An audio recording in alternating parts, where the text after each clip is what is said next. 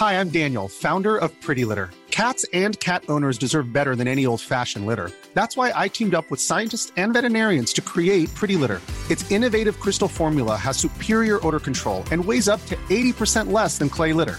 Pretty Litter even monitors health by changing colors to help detect early signs of potential illness. It's the world's smartest kitty litter. Go to prettylitter.com and use code ACAST for 20% off your first order and a free cat toy. Terms and conditions apply. See site for details. This podcast is part of the Planet Broadcasting Network. Visit planetbcasting.com for more podcasts from our great mates. As well as the Making Star Wars Podcast Network. Blog Talk Radio.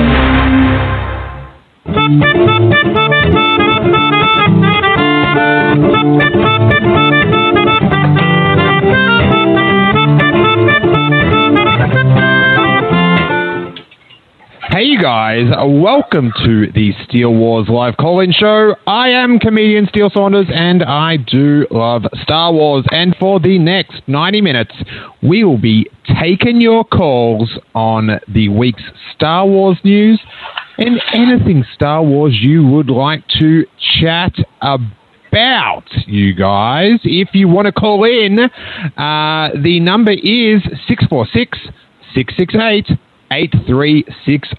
If you are international, I would suggest Skyping in and adding a +1 to the top of that number. But if you're listening live, the number is up there. We've already got a bunch of people on hold, and we have got a very, very special guest. Some people that have been listening to this call-in show since the beginning would be just in tears of happiness that this man has risen to co-host status.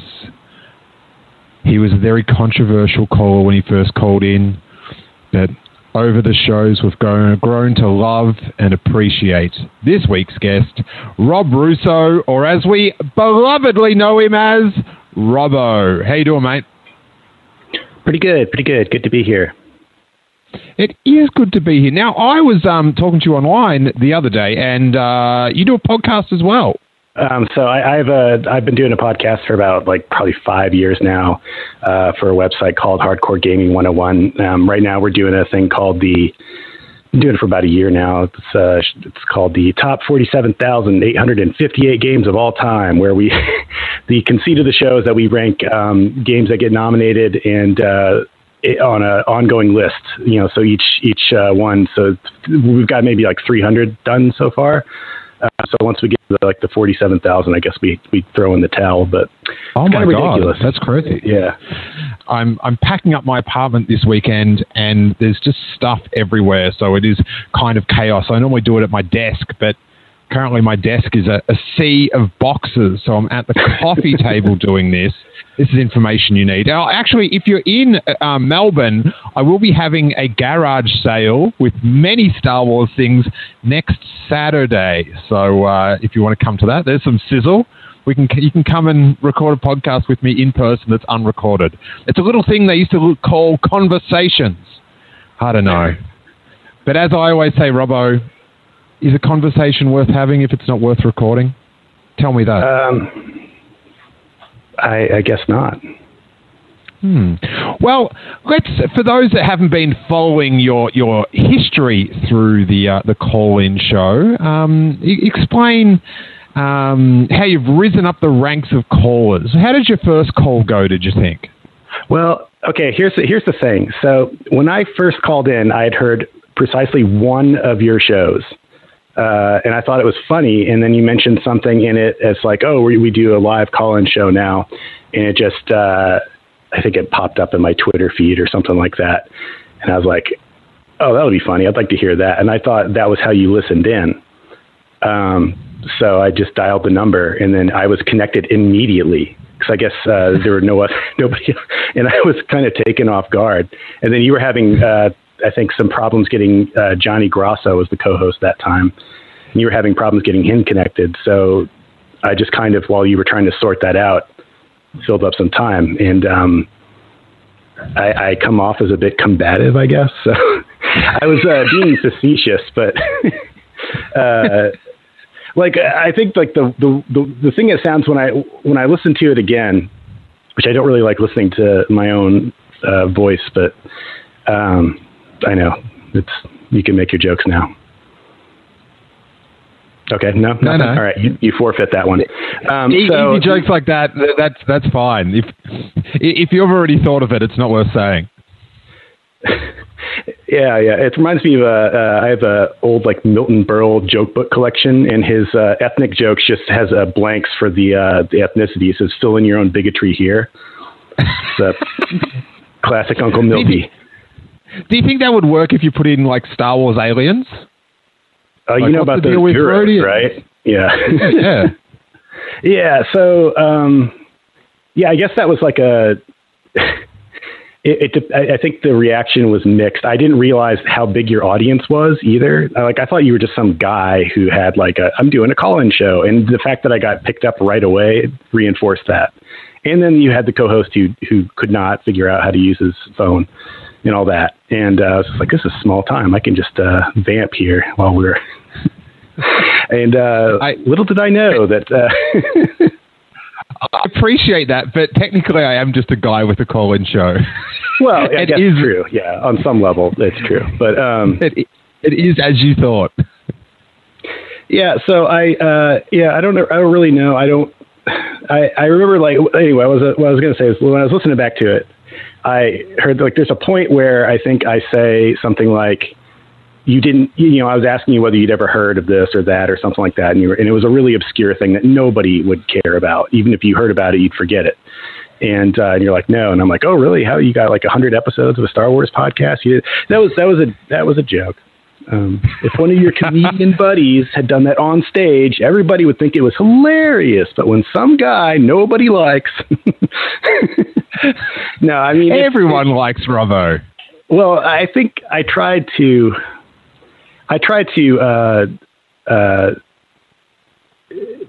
be more careful about my tone when I'm talking. I didn't really mean to. I realized how bad I sounded later on. I was like, oh God, if I got to call in again just to prove I'm not like a monster. Monster. And some kind of nerd monster who just calls up and just berates somebody he barely knows for not knowing what happened in the story conference between George Lucas and Howard Kazanjian in 1982. Why was something about Princess Leia? It was something about Princess Leia or something. Princess Leia was going to be... No, the sister wasn't going to be Princess. It was going to be from some far-off galaxy or something. Was that it? Yeah, I think that was it. Yeah. It's not really. I mean, really, if anything, the joke was on me for actually knowing that kind of thing. So it's you don't really get points for that in life. But yeah, anyway, I mean, I've really since then though, and I now, like I said, I think I came off a little bit. I think some people took it as a joke, as I had hoped, and then other people did not. And I actually got to communicate with some of them, found out that I tried to apologize and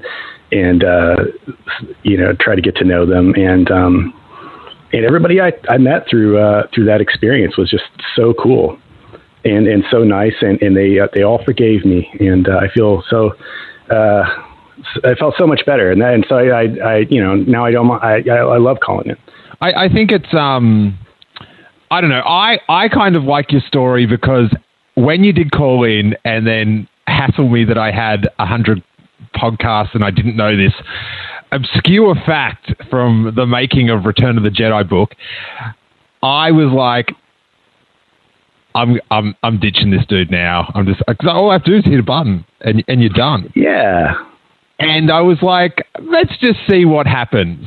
And I kind of think that's an important lesson in life and on the internet, is to not maybe sometimes this is me. If someone tweets something to me or writes something and it's slightly ajar, I'm just like, where's this dude coming from? I will quickly work out the worst possible reason or meaning behind his tweet or their Facebook thing and savagely attack. But I do try, and I recommend this, is just to say, oh, what did you mean by that exactly? And quite often they can then say, oh, that's not what I left out a word or something like that. And, it's an easy medium to get people the wrong way. Yeah, as someone who sounds like a total butthole no matter what I'm saying or doing, I really appreciate that, because sometimes I just need like a second chance. I can be, like how there's that thing on Twitter, right, where you can't even italicize words in Twitter. So it's really hard to know whether you're reading something correctly or not, whether they're being sarcastic or trying to be funny. And you give them the benefit of the doubt, and I'd say like maybe 6 to 7 times out of 10, they really are okay. But I have that problem, which is just how I talk, and it's partly my fault, but I also just like I kind of can't help it. I got to mute my phone here. I don't know. Like if the crew members of The Ghost can forgive Ezra 20 times in 3 seasons, then surely we can forgive Robbo 2 times over 2 call-in shows. You know what I'm saying? Yeah, that is. I don't know everything about Star Wars, especially not like the cartoons and stuff. I know mostly what you talk about, but I know you complain about that a lot. So I will say, right on. I think the lesson I learned is that your fans are great and very nice, forgiving people who all and I really. That felt really. I mean, I felt like I found like a really cool group, and so it all worked out for the best, I think. Nice. And I always like to point out they're Star Wars fans. They're just listeners of mine. They're my friends. They're not. Yeah, I don't like any of that fan business. That's weird. Star Wars fans. Speaking of Star Wars fans, speaking of forgiveness, I found this on. I don't go on Reddit much at all, Robbo, because I sort of don't. It's a little bit matrixy for me. It's a little bit too much coming at me, and it's also so unfiltered that it's not my thing. But I went on this morning. I have no idea why I went on this morning, and I decided to search for Your Snoke Theory Sucks to see. Oh, I know why, because the guy David got the tattoo, and I was interested to see if it had popped up on Reddit yet. And I don't even know if it has, because I got sidetracked by finding this thread, and it is so many posts about how Pablo Hidalgo should be fired from the Lucasfilm Story Group because of the Your Snoke Theory Sucks sticker. I have... See, there's an example of something that you mean lovingly, and it wouldn't be funny if you said... Your Snoke Theory sucks. Just kidding. You know, it's you got your comedy K's in there. Sucks. You can't take that away. That's what makes it funny. So, and it's not at anyone's specific expense, right? I think there are some times where we can make jokes that certain people who are, get a lot more crap in their lives than is warranted, for various reasons. It can be kind of rightly so, but this isn't one of those situations, right? It's just everybody who has a Snoke theory, which is like we all do. The joke is meant to be that even before I hear your theory, it sucks. Like that's like, do you know what I mean? Well, just the fact let me spit this one at you, and we'll see what you think. My theory. All right, I just want to get to this. Okay, go. Oh, sorry. Yeah, sorry. My favorite part of the thread was they're saying that he's disrespectful for fans for holding up a bit of adhesive on a JPEG, and someone writes, "How is saying Your Snoke Theory sucks is not disrespectful? It's an outright attack on what a person thinks." And then someone replies, because bleep, keep coming to him on Twitter and asking him stupid questions. It's not disrespectful. It's just a joke. And then, and the guy replying says, he's probably just likes the joke because he's sick of people asking the same idiotic questions. And then the guy that wants him fired replies with, have you never ignored someone bothering you? Which... is tremendous irony. Yeah. The guy Say that's no. bothering I me needs demand to to take learn fire. to stop letting people bothering him. Yeah. I'm not He going to should be ignore fired it, for but that. he should ignore it. That's how it always is. Stop being so sensitive. And then it says the person who's really gets upset when people question their beliefs. Like, you know, like you said, you don't usually go on Reddit because it is kind of like staring into, it's like giving the internet a colonoscopy. You're just staring into like the black hole of the human heart or something like that. It's like, it's the worst. Oh, that is deep. Wow. Before, let's save your theory because we should get to some calls. Yes, please. And so make a note to hit us with the theory. Maybe we can do that in the bonus it was a section. joke. Crappy theory. Don't worry about it. It's not funny. I'm at the end of my tether with it's EV99, guys. It's him. He had a scratch on his helmet, on his head. He's a droid. So he's Snoke. Oh God. Anyway, let's have a quick run through of some of the news that might inspire some calls via Making Star Wars, via the Daily Echo, which I would say is a newspaper of sorts. But the Han Solo story is currently filming at Frawley Power Station, where Mission Impossible Rogue Nation, that rogue word that held off the promotion of Rogue One, and it looks very, the photo of the power station looks very like Thunderbirds modern. Like something that was very modern in the 60s.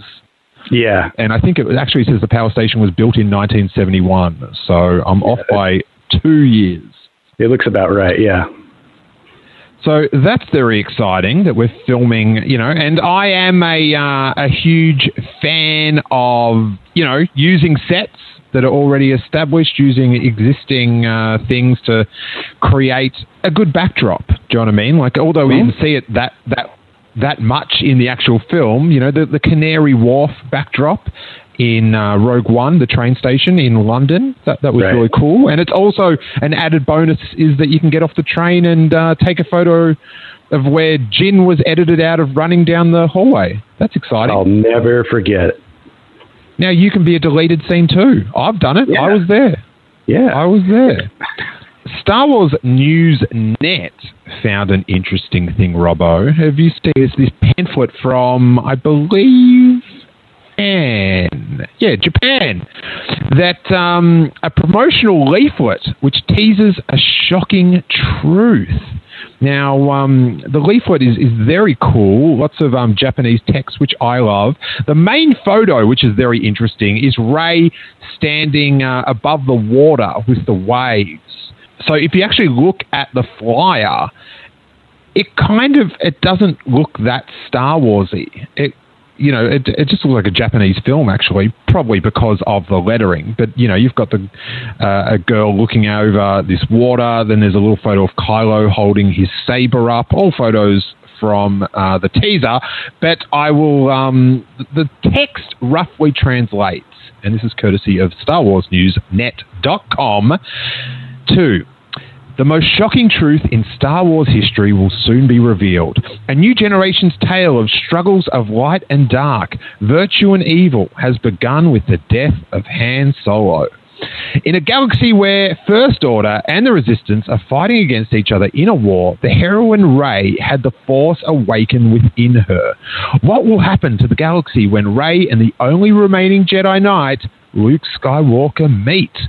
Kylo Ren has fallen to the dark side of the Force and killed his father Han Solo. As a successor of his grandfather, Darth Vader, and a high-ranking enforcer in the First Order, where will his ambition lead him to?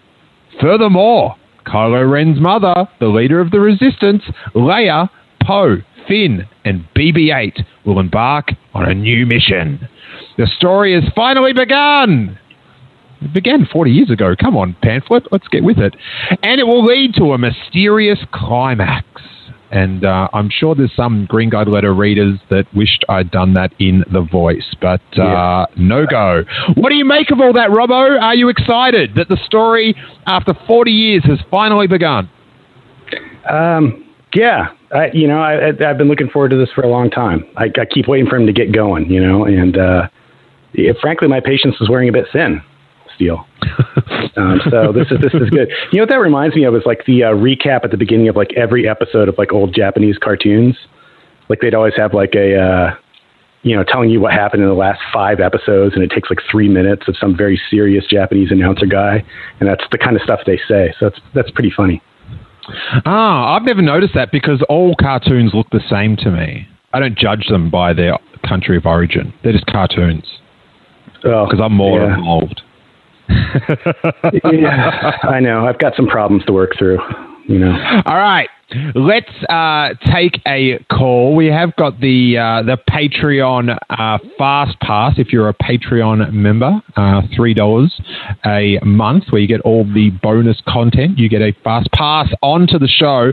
But I always like to go for the first person that's on hold to start things off. So that might be one of our members as well. But let's go to 405. Who are you and where are you calling from? This is Aaron from Oklahoma City.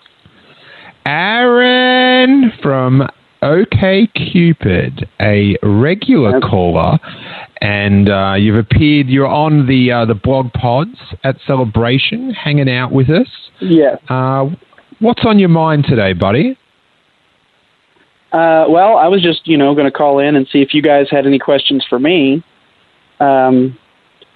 Come on, that's a little callback to Robbo. You remember when Robbo calls in and pretty much basically comes down to...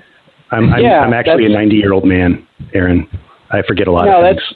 That's the thing is every time I call, I may have something in the brain, maybe ready to talk about, and then as soon as I hear everyone talking, it's all just gone, and then all of a sudden I hear 405, and I'm like, okay, here we are. Me too. Yeah, that's how it always is for me. And I'm like, if I had something to say, I'm not going to remember it anytime soon. Here's my tip, right? You think of something to say. Right? You go about to call in. You get a pen or the little note thing on your phone, and you write, I'm calling about TIE fighters. I got to get a pen to write this down. Hold on. You're learning. Very good. Yeah, I am a fast learner. Do you have any idea what you were going to call in about? No idea at this point. I was just excited to call because I was like, man, this is like a whole episode of the bonus section for your supporter page. This is like a whole episode of the supporter section because that's like the classic Robbo thing. Call in 5 minutes before it's closing time, and then you're like, okay, give us a sizzle, and then the next 20 minutes or so in the supporter feed is Robbo being himself, which is awesome. Thank you. Well, that feels really good. This is what I'm going to do, Aaron. I'm going to put you on hold. We've got Brittany. Brittany's up next from San Diego, from the Casino Planet. We'll go to her, yes. And then we'll come back to you with a sweet question. Oh, no, that's so much pressure. Okay. All right. You're writing it down now. You guys do this. Right, yeah, get your pen out. Get your pen out. I'm getting my pen. Right on your space paper. All right. He's out of there. Let's go to Brittany from San Diego, the 619. What's going on, buddy? Hey, nothing. How are you? I am good. Now, sometimes this gets in the bonus show, and if you don't know what we're talking about, for the first 45 minutes or so on the iTunes feed, it's all up, but then we save the second half of the show, which sometimes can be about an hour, for the Patreon. But if you are listening live, you do get it all, but quite often Brittany calls in with updates from her life working behind the scenes at a casino. Now, how has the week in casino life been? You know, it's been a good week. You know, recently, the other day, while I was at work, or I think a little bit after while I was at work, there was a murder near the casino. So that kind of, you know, that's never good. So I've been watching my eye. Yeah, murder's pretty bad. Yeah, so, it's kind of a bummer, but, other than that, casino life, has been normal, nothing really crazy going on in the casino, but just murder. Just a murder, okay, yeah. That seems pretty normal. All right, well, what's on your mind in the world of Star Wars? So, the pictures from the Han Solo Untitled film were recently updated or Jason put up some pictures. Also, I saw some on TMZ. Yeah, I believe they're TMZ photos, and then I think Jason put little hints of them with the link. But the weird thing is, when I went to TMZ to have a look at those, and the big photos wouldn't work for me, so I had to sort of Google.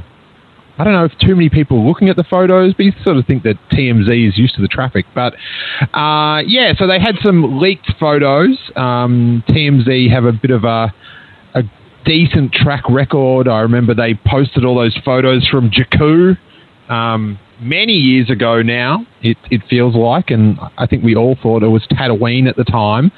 But, there's been a couple of leaked photos. I did love the cars, speeders. Yeah, I'm looking at it right now. It's interesting. So there's all these sort of speeders, guys, variations of Luke Skywalker's one, but they're all just built on top of cars, so they can drive them around. Why and not? Then one would Sorry? I said, why not? You smear some Vaseline on the bottom of the lens, you don't even notice. Well, I think they might have an updated thing. No, all practical effects, Steele. All practical effects now. Vaseline. Vaseline is not a practical effect. It's about as practical as it gets. You literally apply it to the camera. Yeah, it might be a post-production practical effect, but it is practical is on the set. On the set. I have this with people all the time. If you scan in a model, shrink it down, and then put it in the background, that does not make it a practical effect. Getting a hose and making it rain on the set, that's a practical effect. An explosion on the set, practical effect. Miniature CGI'd in, not a practical effect. It's a practical miniature, but once it's scanned in, it ain't practical no more, my men. No more. I think the term has changed its meaning, though, since then. No, it's just because people get something wrong, that doesn't change the meaning. That's how all meanings change, by people getting them wrong over and over and over again until it just becomes right. This is getting too close to the world. So I'm veering away from such debates. But anyway, back to the point. I thought it was really cool that they built the speeders on top of cars because they can jump in and out of them and drive around, and it's going to add an extra sense of realism for the actors, which gets a better performance. But Brittany, what was your favorite photo out of all of them? My favorite was seeing Alden and his weird space hair. I don't like it. I don't like his hair. The favorite was the one you don't like the hair on? Yeah, because that was the most memorable. What? Yeah, the best one was the one with the terrible hair. What is up with that? I love it, but I hate it. What's wrong with his hair? It looks too big. I don't know. Like, terrible explaining, but there's just something about it that's just, maybe I'm just judging early. But it's just, I don't think Han Solo would get his hair done like that. But, I've got two defenses, Brittany. I've got two defenses. Yes. My first one is very nerdish, and I would say that to craft his hair, they went off out of the two variations of the Kenner original Han Solo figure. They went for the big head version. If you're a vintage Star Wars collector, you'd know there's two different versions. There's one where his head looks about 2 times too big for the rest of his body, and then they brought out another one, and I think they sculpted his hair off that big head version. That is a nerd reason. But here's my out-of-universe real-life version, is almost every male friend of mine, during their late teens, early 20s, they did go through a big hair stage. Whether it was big curly hair or they grew their hair out or went for an extended bowl cut, Steele Saunders style. So that just he might just be going through a phase there, you know? He's just going through his big hair phase. And then later on you realise, oh, they cut this short. What am I doing? And that's what he went and did. So I think this is a very natural progression through the adolescence of Han Solo, the character. What do you make of that excuse, Brittany?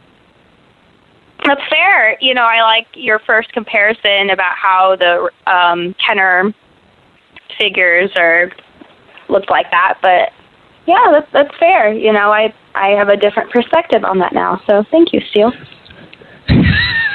So now that you've come to terms with that, is it still your favorite photo, or because your anger has dropped that you've moved on to be angry about the tires on the cars on the speeders?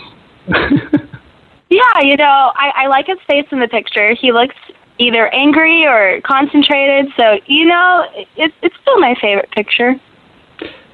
Okay. Right. I'm confused, but I mean, how many years does this take place before Star Wars?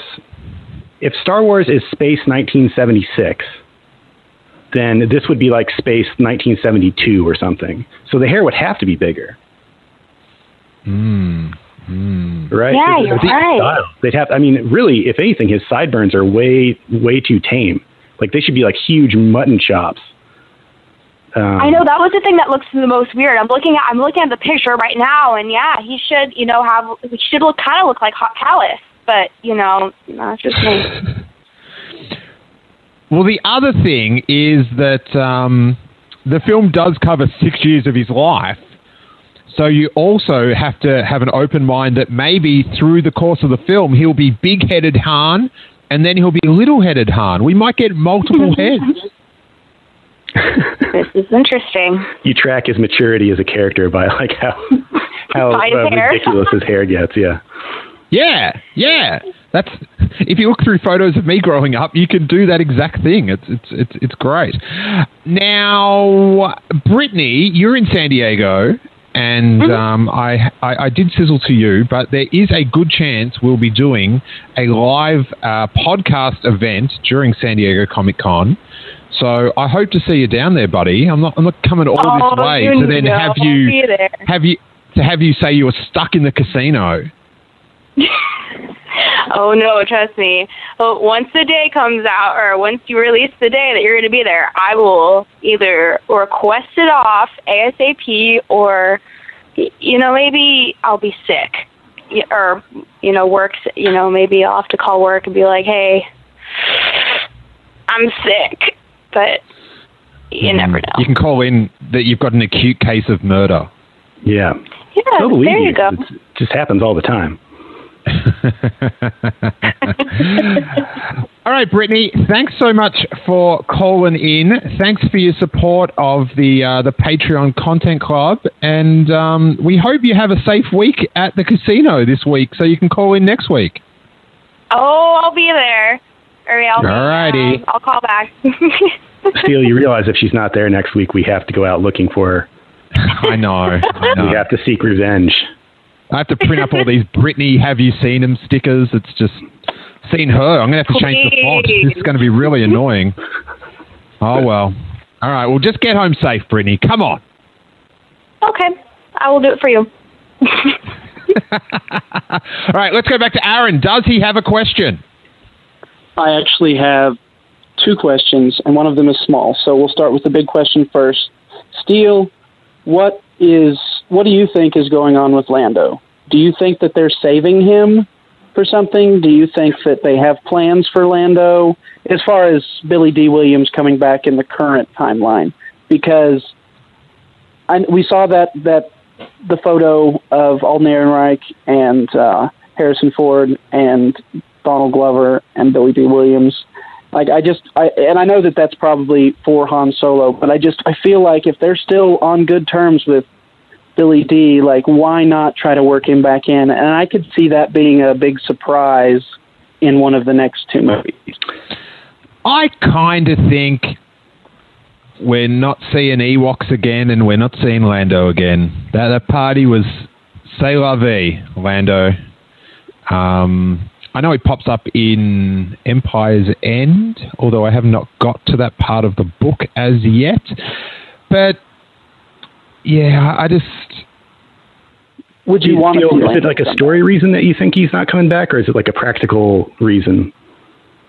I think it's both. I sort of, now that they went like a movie without him, and you know, like Billy D. Williams, much respect, but he is like is he up for doing Lando again in a way that's a parody of Lando? Like, you know, like he's done all these, you know, the Robot Chicken style parodies of Lando and stuff, which is great, but I have a really hard time picturing him back in the movie. But that's my gut feeling is we won't see him. Yeah, I mean, it could do a disservice to how we, you know, last saw the Lando clapping giddily with the Ewoks on Endor. I mean, we and you know, who knows what happened. I mean, I guess we see him in the books. He pops up like you said, but I haven't read any of the books yet, any of those books yet. But I would like, I don't know. I see what you're saying. I would like to see Lando again, but I don't know. I see what you're saying about Billy D. Williams being up for it. Okay, I see what you're saying. Yeah, here's what I would add to this, which is that I didn't realize. I asked this question maybe a few months ago without realizing how old Billy D. Williams is. He was born in 1937. He is. So it's not like just like getting Carrie Fisher to come back or something like that. This is a bigger deal for him. And although he, you know, so he's 80 years old right now, and I think that if he was good in Empire. Yeah, well, yeah, yeah. I mean, I had no idea he was that old. That's crazy. That's yeah. Awesome. He was. I mean, he was. Yeah, everyone looks good in Empire. Even the Wampa looks good. Yeah, the guy from Cheers looks pretty good. Yeah, but I mean, so I think that there might be an issue with, just like if they, I don't like saying this kind of thing because of course this can happen at any time, but you know, they don't know how long his health is going to keep up. And when you have to plan things out like 3 years in advance, I mean, it's hard enough when you have, a star cut down in the, you know, in the prime of her life, just about. You know, it changes everything, and it makes the movie probably more expensive to insure. I mean, I mean, I'd imagine they'd have to write 2 versions of the scenes he's in just in case, because his health might not be there. But I think it's for story reasons. I don't see any problem with like having a character be old.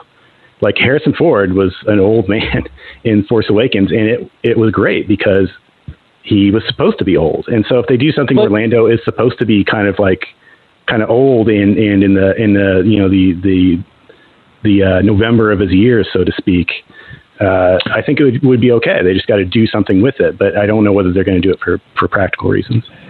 But yeah, to be fair, nobody ages like Harrison Ford. I mean, Steele, you've been the closest to him of everyone listening now. So, I mean, you can attest to how great that man still looks. Oh, my God. I remember being face-to-face with Harrison Ford, and it was at the Sydney Opera House. And, you know, people around the world know the Opera House. And there was Harrison Ford in the middle. And then there was the Opera House on one side. There was the Harbour Bridge on the other. But I could only see one icon in the middle. Do you know what I mean? Like the only thing that glistened more than his diamond earring were those beautiful eyes. And I was captivated. I actually did in my head while talking to him. I did a screenshot in my mind. You know how like on an iPhone you can hold 2 buttons and it screenshots your phone? Yeah. Like I actually, while I was talking to him, just capture this, like memorize this moment, take it all in. And, oh yeah, it was breathtaking. And Robbo, I'm not saying not have him in the movie because he's old. And, you know, like, of course, you know, Alec Guinness was old and you know, Harrison Ford. But he just seems very, like, like old in real life, that, like, they'd have to use him very sparingly. Like, he's not, you know, he's sitting on a couch. Wait.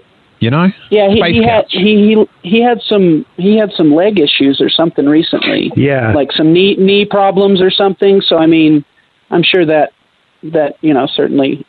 I would just use it. Put him in like a space wheelchair. We've seen those before. There's precedent for that.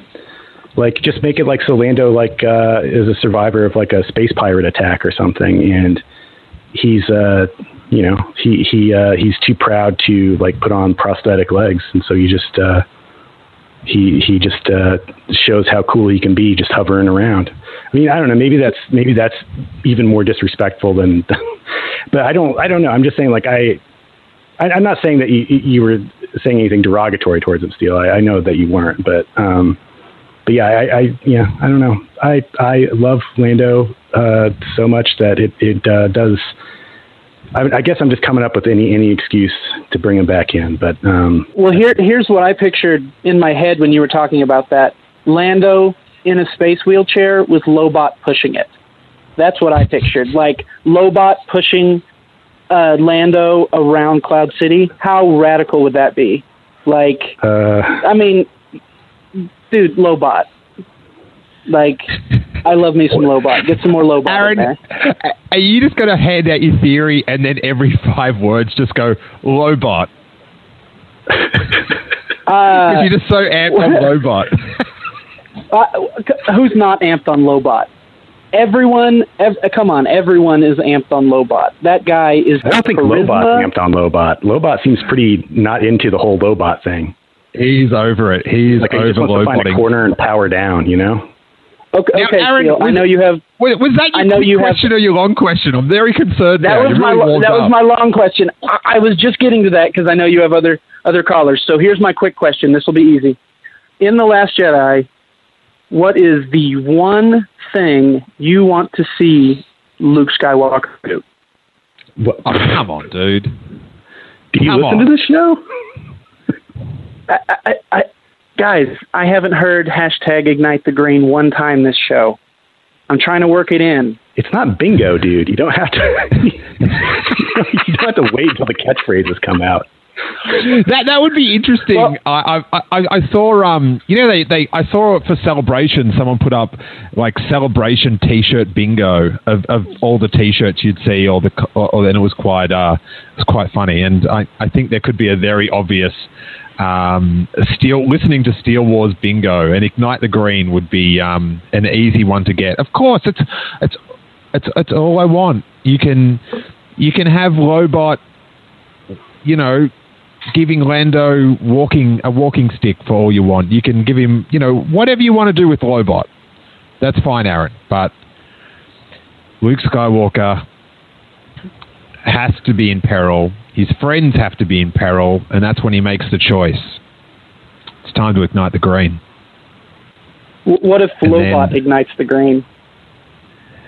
Like a green diode on the side of his scalp? And that's all we heard from Aaron. He is now back in the depths of being on hold.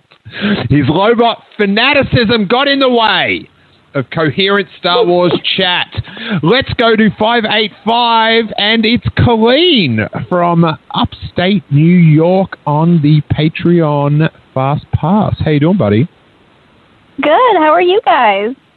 Good. I am well. Now, you've had an exciting week, courtesy of Steele Wars live chat lurker Stephen Stanton. What's going on there?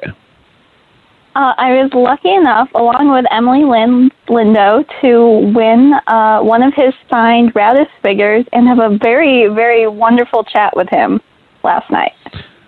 Very, very cool. Now, I'm hearing rumors. I don't normally fall for this internet chatter, this hearsay, you know, this word of mouth. But is it true that Stephen Stanton is running about the internet doing some hokey Steele Saunders impression? What's going on with that? Oh, I wouldn't say it's hokey.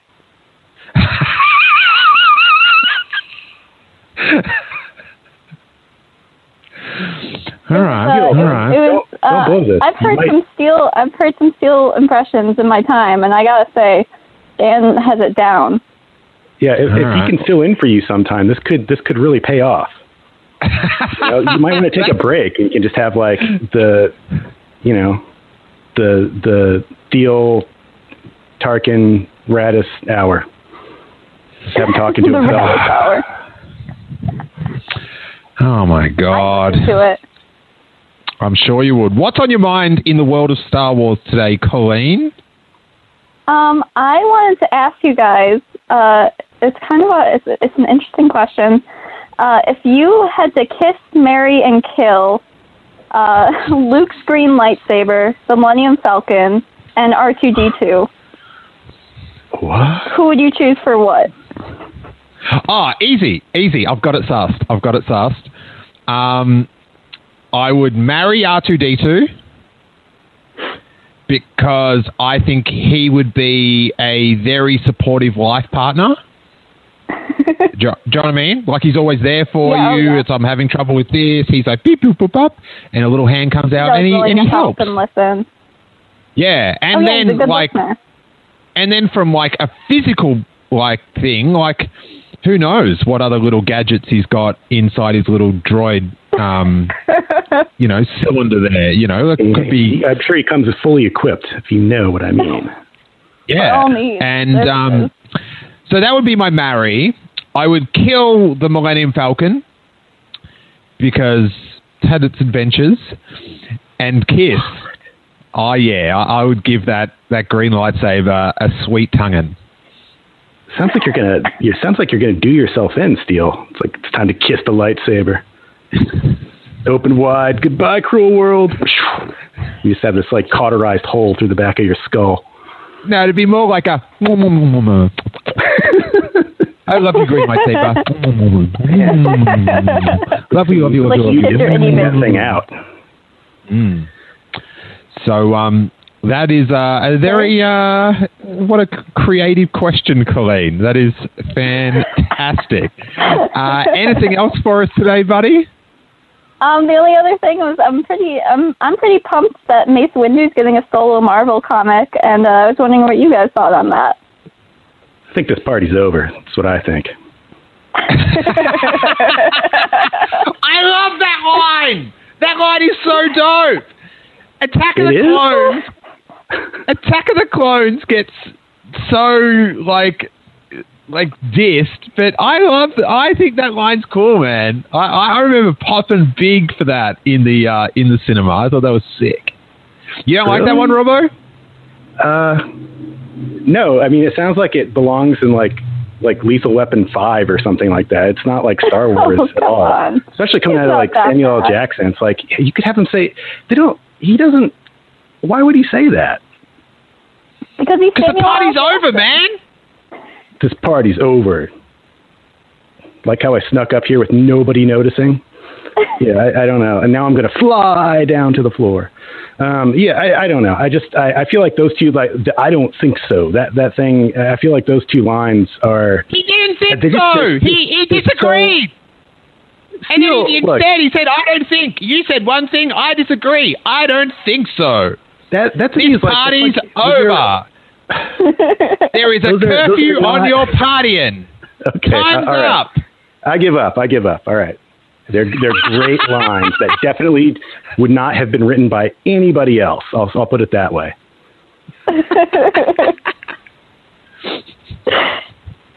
Oh, Robbo. I feel like I've made your party over now. Yeah, in a way, yes. No, wait. I don't think so.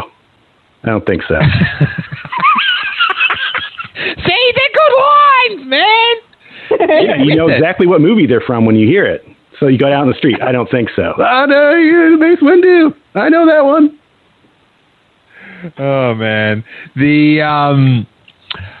Speaking of Lethal Weapon, you know the Lethal Weapon Star Wars connection? No.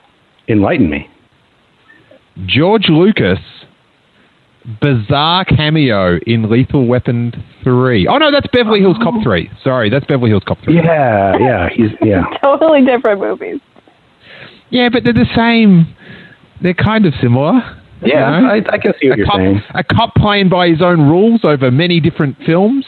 They're both films in which somebody would definitely show up and say, this party's over. Yeah. Good call. Party's over. I'm really curious about this one. So. Yeah, this comic sounds interesting.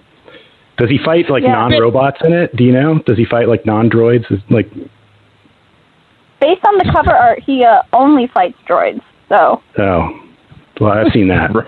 How's Robbo? What a sicko! Does he slash some meat? I want to see some flesh. Get stabbed. No, does he behead other people?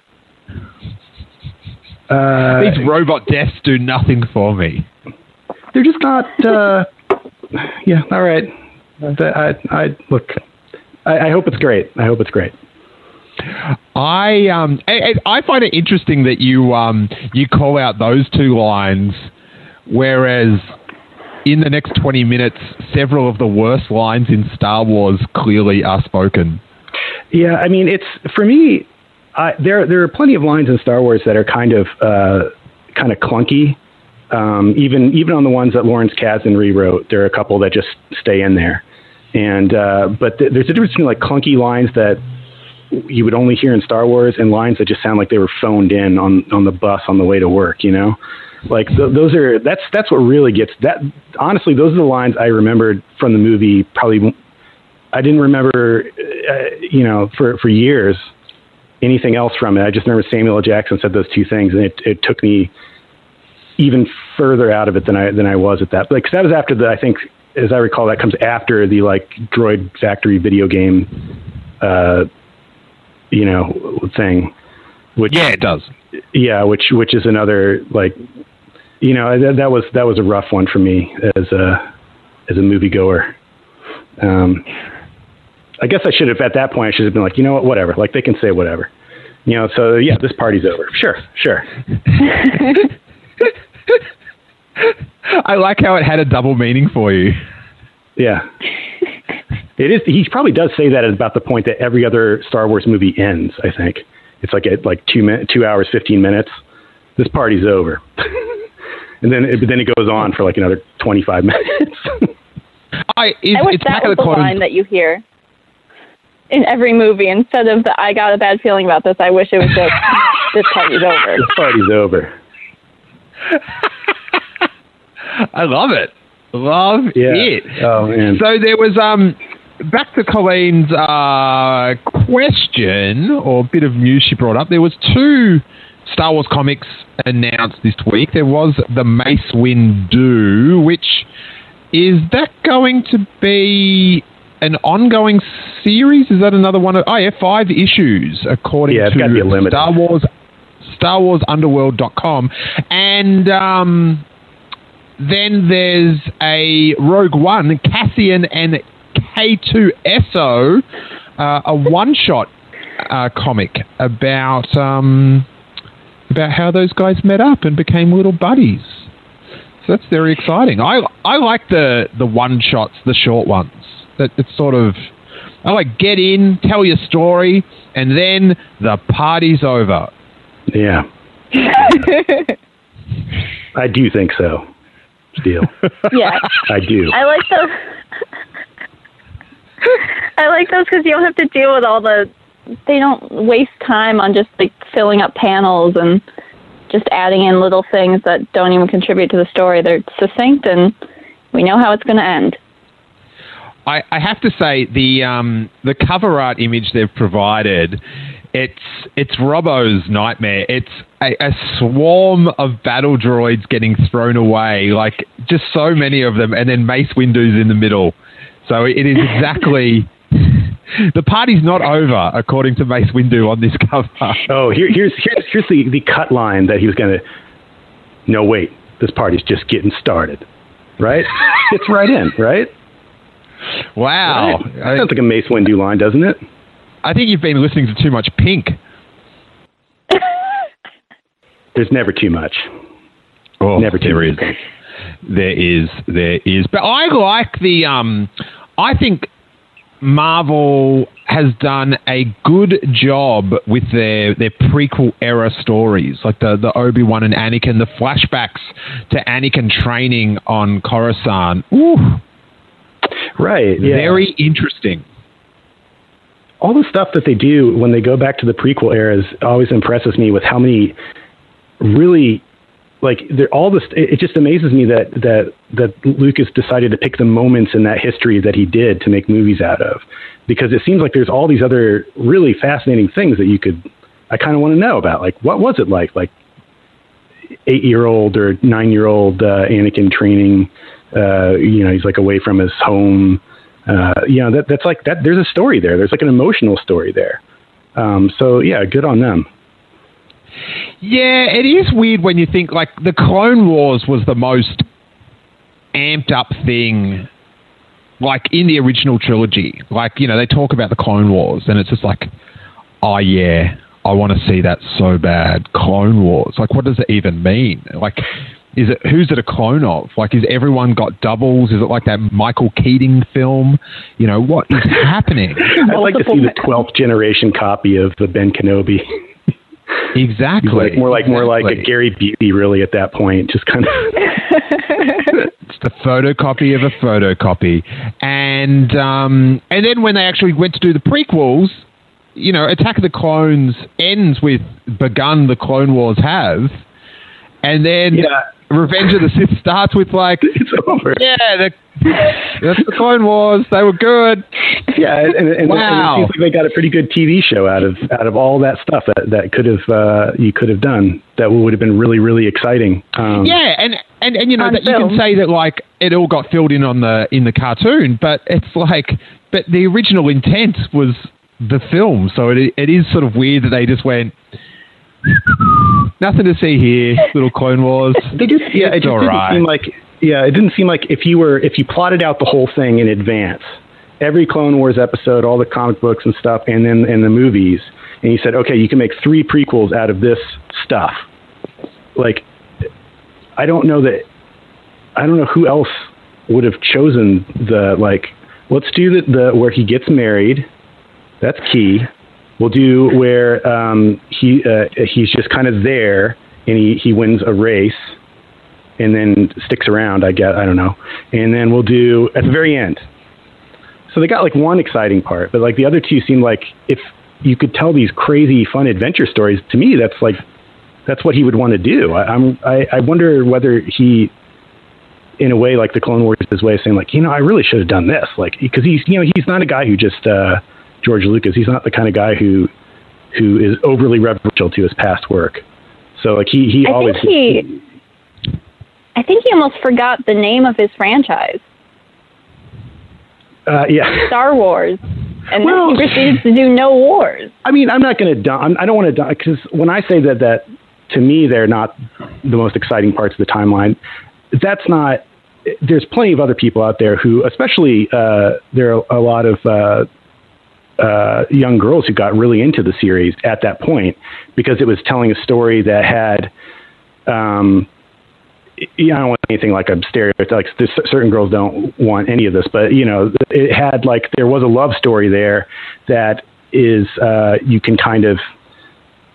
It's something to latch onto. That's just not like nonstop droid violence, So no, I mean I totally understand because that was literally me. I like grew up on the prequels. Like the first Star Wars I ever saw was The Phantom Menace. Right. So for me to say like that's not what I wanted to see, it's like, well, like they were never going to be my favorite movies, and why maybe they should be a totally different thing that get somebody else into Star Wars that they've already got my money. So you know what I mean? Like why not get you in there?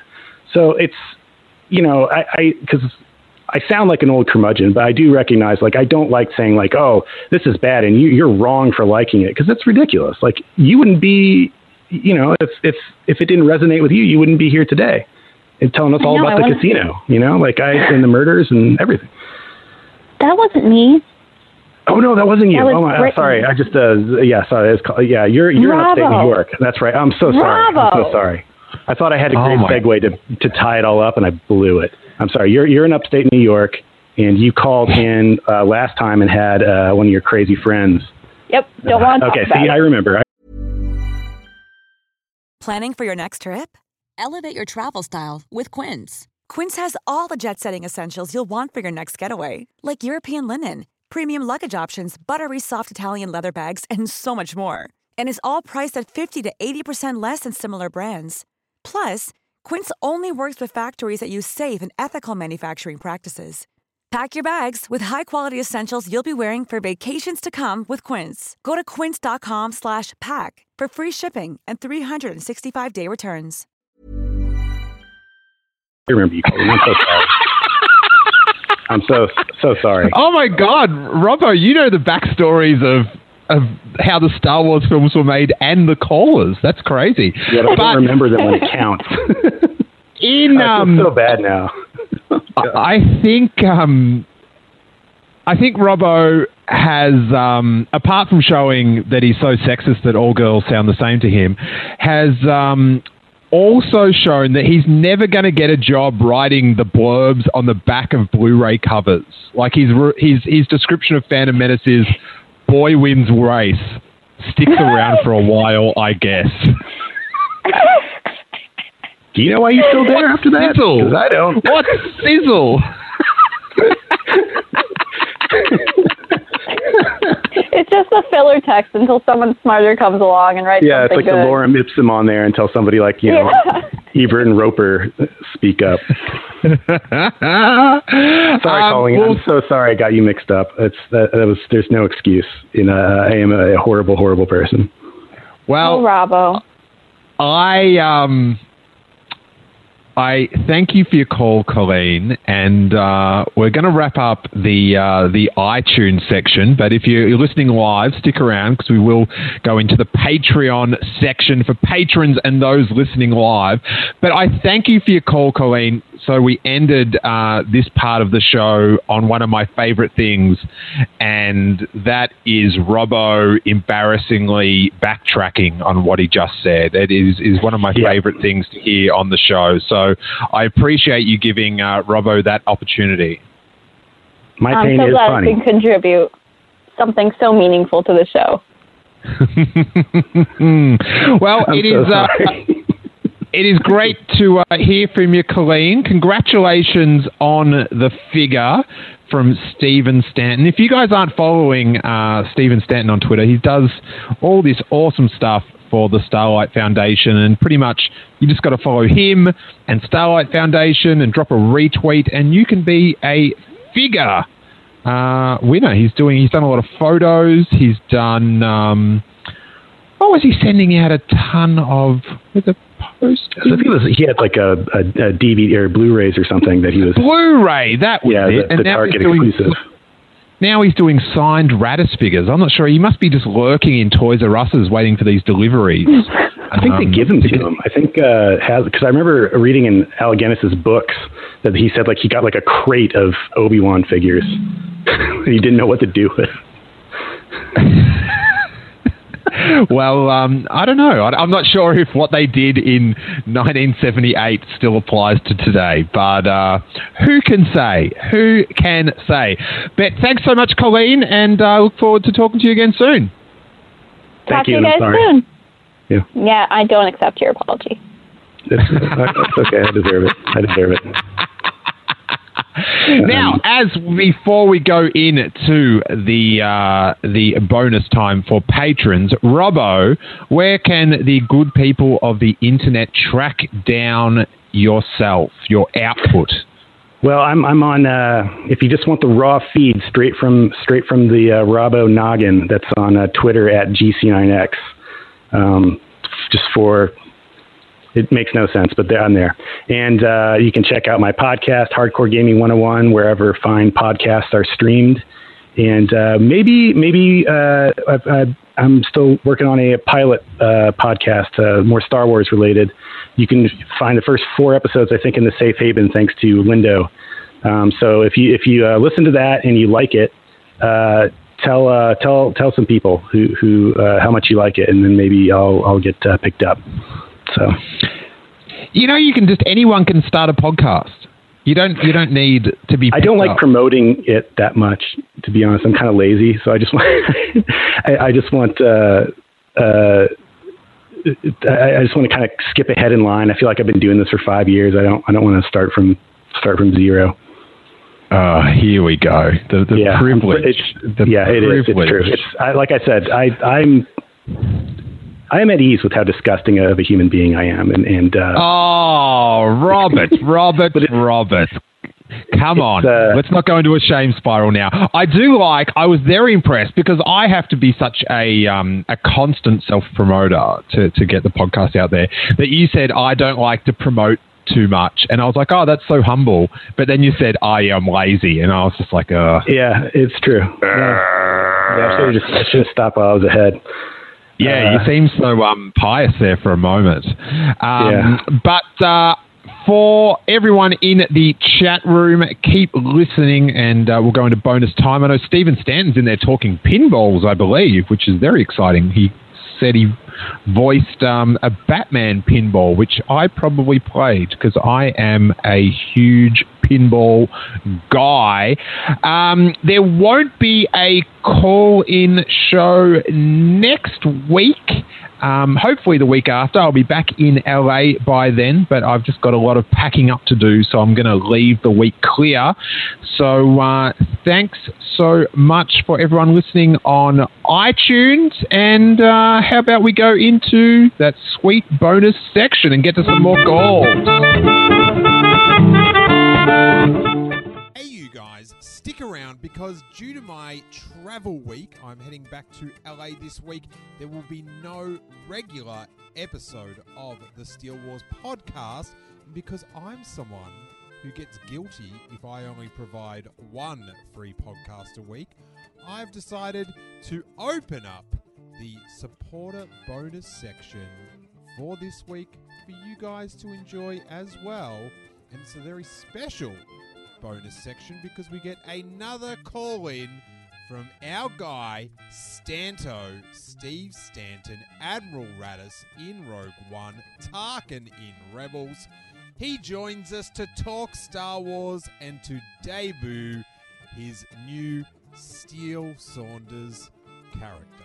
And hey, if you enjoy the bonus content for just $3 a month, our Patreon Content Club level will unlock over 250 hours of great top-shelf Star Wars content. Tons of full-length interviews, special supporter-only episodes, live comedy, movie commentaries, regular Q&As, and so much more. Test it out for a month. See if you like all the content.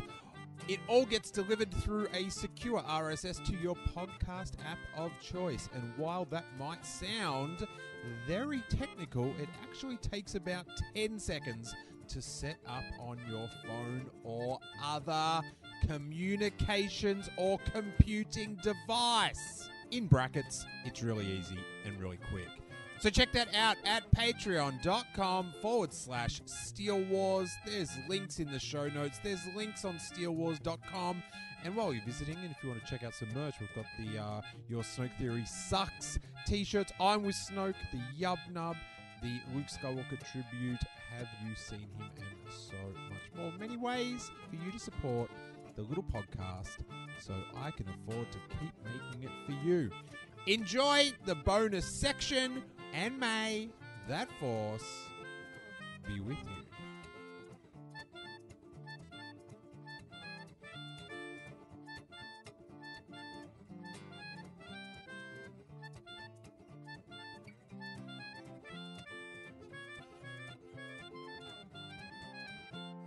Alrighty, we have got 314. Who are you and where are you calling from? What's up, guys? It's Eric in St. Louis. Eric Struthers. What's going on, man? Oh, not much. Just really enjoying listening to Robbo get beat up on the Colin show. It is pretty fun. It's fun for me, too. It's kind of like an out-of-body experience. Now, Eric, you, for those that may not know, you do a lot of behind-the-scenes work on Steele Wars, as well as you're doing your own great podcast, The Bad Motivators. What have you heard so far in the show that you're just like, I'm going to have to edit that out? Probably most of Aaron from OKC's call straight out the window. Oh, that's horrible, kidding, man. No. I tell you what, though, man. You can't abuse this power. You can't abuse this power for your own personal vendettas. No, man, I love that guy. Are you kidding? He's my buddy. You've got to be true to the content. You've got to be true to the content. Always. I think I'd have to do so. Oh, Eric hears Aaron talking, and he walks up from behind him with his little editing program and says, "This party's over."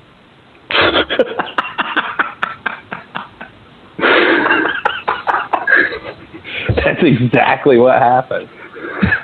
And Aaron goes, "I've got one more question," and Eric goes, "I don't think so." I don't think so. Yeah. I don't think so.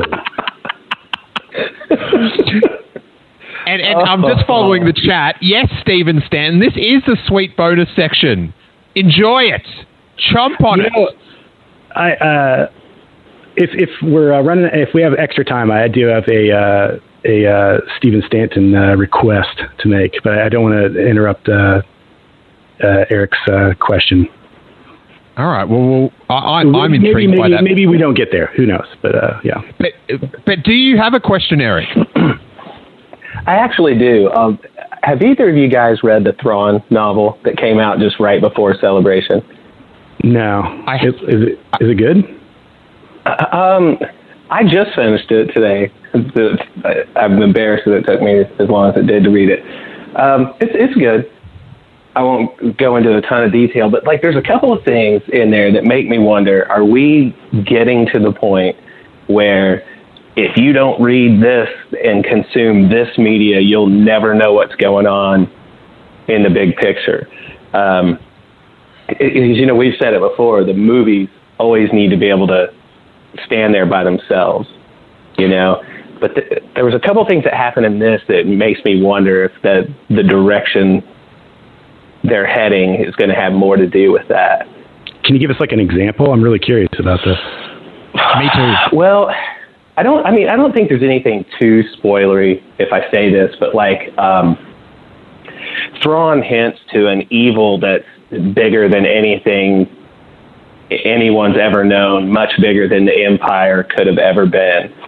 A couple things happen in the book that, like, do we need to have this knowledge to make The Last Jedi work out? There was a mention that just something along those lines. It wasn't like crushing you over the head, but it definitely looks like there's more of that. I think the short answer is no. I don't think we're ever going to get to that point because they're not like the theatrical, really the feature films, I think, are never going to not be for the widest possible audience. I think the most you're going to get, like, the biggest shout out they've done to like non-theatrical stuff is Saw Gerrera, who I am convinced that if it wasn't Forrest Whitaker, would have been cut out of that movie entirely because he kind of, they had a huge name actor and they promised everybody he'd be there, and it's kind of like when you finally see it because of the changes, it's like, I don't know. But even that, like, it has you gain nothing from knowing who that guy is supposed to be, really. It's just kind of like a shout out. It's like, it's cool for fans of the show, but I don't know whether you're going to go out of shout out territory because they don't want to, I don't think they want to like nail themselves down for what's going to happen in the future. And I think you're saying. I think, Eric, you sort of answered your question with your question, saying that Thrawn hints at it, and it's like, well, it's just a hint. Like, it's could not be anything. I guess that's true. It's not a reveal. It's just a like, it's just that. It's just a hint. It's just a little seed that may or may not get picked up. Reading it, Eric, would you say that you take this hint as he's talking about Snoke, or is it a reference to the EU'd, the legend Yuzon Vong? Ooh, no. It's not. Yeah, well, I'm hoping. Yeah, I'm hoping not that. No, I took it to mean Snoke. And there was something. I mean, I guess this is mentioned early enough on in the book that to me it sort of explained why he was seemingly ineffectual against the rebels in Rebels.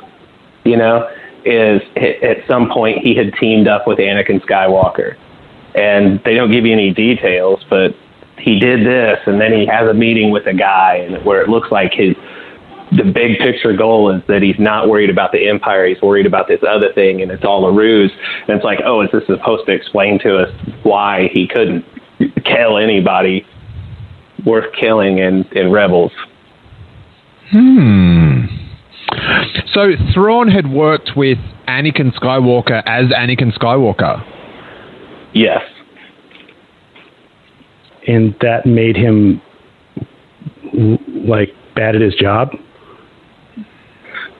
No, what I meant so, man, I don't want to wreck the book for everybody. Okay, so if you've not read the book, stop listening. Don't drive too close to the edge. Say right, what you can say as vague as possible. Okay, basically he did some undescribed team up with General Skywalker, and he's referred to as General Skywalker when he's talking about it. And he,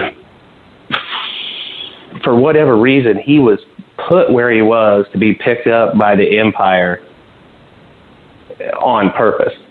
You think that this is going to ruin.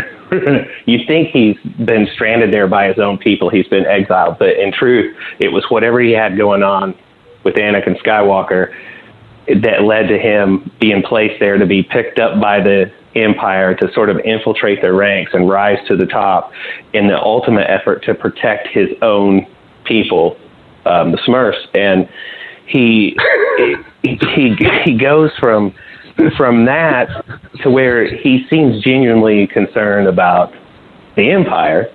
Everything he does appears to really work out for him. But then there's this kind of side story where he meets with his enemy, and it really looks like, hey man, I'm really here to help, save the Chiss, his race, not help the Empire. So my long game is this. This was all smoke and mirrors that, happened to make this happen, but his long game has nothing to do with the Empire. That's interesting. It sounds like Tim Zahn is kind of doing a different take on the character to make him more heroic. And that's what I was wondering. So I'm like, is this why at the end, he, in the season finale of Rebels, that he, didn't take him to the mat? He had every opportunity to do it. He's good at heart, and he just didn't want to. It's like, no, these are all 12-year-olds. Maybe I shouldn't. And they've got the giant moose man helping him out. And what's up with that? Maybe he's waiting for Ezra to finally learn his lesson first. I got to say, I love the accent that they gave him in that show. I know some people criticize it, but I think it's great. Yeah, I think it's cool. I think it sounds great. Yeah, I like it. It's very menacing. Finally, some professionalism in the voice acting on Star Wars Rebels. Oh no, I'm not. No, I didn't say it that.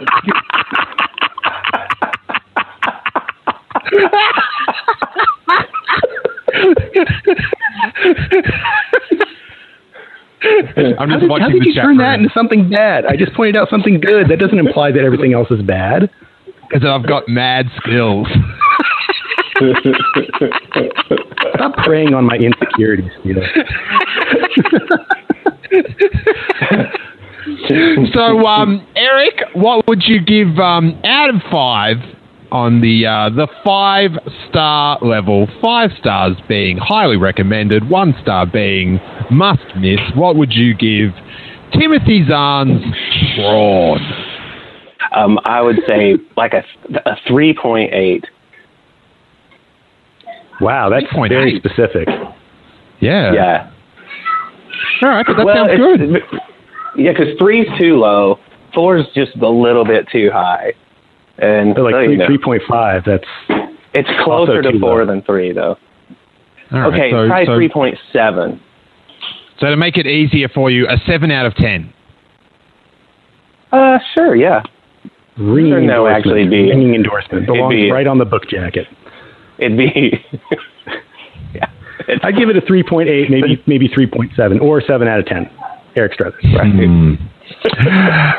Well, Eric, thanks for your call. And thankfully you get to edit around any spoilers that you gave out on the call. But I think you're pretty good. Buddy. But I will talk to you online probably very soon. Right on, man. It's good to talk to you, Ramo. Yeah, always a pleasure. And make sure you check out the Bad Motivators. Good Star Wars chat. Yes, I like that it goes off in some different directions. So let's try 614. Who are you and where are you calling from? Hey, Steele and Robbo. This is King Tom from Columbus, Ohio. How are you guys doing?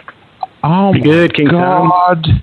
The royalty of the Star Wars internet is here. What have you got for us, King Tom? Well, I do have a question for Robbo, but I also have something for you practicing, and I need to know if I got it right. Kookaburra. Kookaburra, I think is how Steele said it. Kookaburra? Yeah. Kookaburra. Kookaburra. Kookaburra. Okay, did I get it right this time? It sounds pretty good. I think, as the listeners know, I'm not the person to go to for diction. Well, you're better at the Australian end than I am. Oh, beaut, mate. That's a cooter compliment. Cheers. Okay. So, anyway, for Robbo, I know you're very well versed in historically the making of Star Wars, the development of the stories. And that, that's something that I've gotten into also. Do you have, of all the drafts from any of the movies that you know of, do you have something, scene, character, idea that was discarded and never used that you would have liked to have seen used in one of the Star Wars movies? I gotta say, like, they're running out of stuff to go back to the well to. Yeah. Like, I was certain when they showed Saw Gerrera with the prosthetic stuff that at one point he would sacrifice like a battery from his bionic arm or something, because that's something that the general character does in like the early drafts. And there's a line in there that's taken from those drafts where he says, "There's not much of me left to kill," or something like that, which is a paraphrasing something like. So they're getting down to even lines of dialogue at this point. What I would like to see would be I'd like to see them take the Vader revenge plot, the Vader plot against the Emperor that was completely discarded for Return of the Jedi, and I'd like to see them do that with Kylo Ren. I'd like to see Kylo get to kind of make good on that promise, because that's literally something that is mentioned in Empire Strikes Back, which is, if not the most popular, the most highly regarded, although it's not my favorite. It's the line at the very end, and it never comes back again. It's completely ignored, and that Larry Kasdan was really upset about that. So, and he kept on bringing it up in the Return of the Jedi story conferences. Like, you said that you have to do something with it, and George insisted that they didn't have the time. Got to fit in those Ewoks and the luau and everything, and you're on thin ice, buddy. But I think George is right. If you're going to wrap up the whole saga in one more movie, you don't really have time, and that's a good reason not to wrap up the saga in one more movie. But time heals all wounds, and here we are, Star Wars forever. But I'd like to see that. I'd like to see Kylo just literally take out Snoke, not as a redemption thing, but as like a power play, and maybe he fails, and maybe like he becomes a more dangerous villain because he's really out on the edge and has nobody to back him up and nothing to lose or something like that. You know? Mm-hmm. So, how about that? I think that's a good answer. Yay. The thing I love about finally going into the future of Star Wars is just that you just have just the unlimited possibilities of who can battle who. That it all doesn't have to, wind up in this spot to fit in with the next film. Is honestly, yeah. It's so exciting. I kind of hope they ditch the trilogy concept because it doesn't serve a purpose anymore. Like, you just make them, sequential episodes that happen now, and that way you're not like expecting something major to happen in episode 9 because it's the end of the sequel trilogy. No, it's episode 9, and there's going to be an episode 10, and like who knows what's going to happen? Anything can happen. I think that would restore a lot more like excitement, or at the very least make us feel like anything could happen. I think if you. I like the trilogies, and I would sort of hope that they wrap up the sequel trilogy and then go do some other fun Star Wars stuff, and then maybe in 10 years, 5 years, come back and continue on with, those guys in the future, have a bit of a time jump and see what happens. And I think the trilogy, having them sort of as a trilogy, I don't know, it helps, I think, sort of, I don't know, spell out the adventure, like that it's not just a movie, but like having like, here's an arc over 3 movies that in some way kind of wraps up at the end of it. I kind of like that. I see what you mean, because otherwise it becomes like the Avengers or something where it's like, who knows, it could go on, and it kind of loses some of its specialness, I guess. But I was just assuming that they're going to keep making these things until people get tired of it. But if they have the restraint to stop doing it for a while and take a break, then by all means, that's a good point. And I don't mean stop doing Star Wars films, but jumping off to another part of the galaxy, a different timeline, or not a different like timeline, but a different place in the timeline. That's probably better said. And then come back to the ongoing saga. And I don't know, I think having it as a trilogy also like gears up excitement and then makes the announcement of the next trilogy like that sort of rekindles the excitement sort of thing. Yeah, like to have I guess what I hope is that they don't wrap everything up in episode 9, because I really don't like that.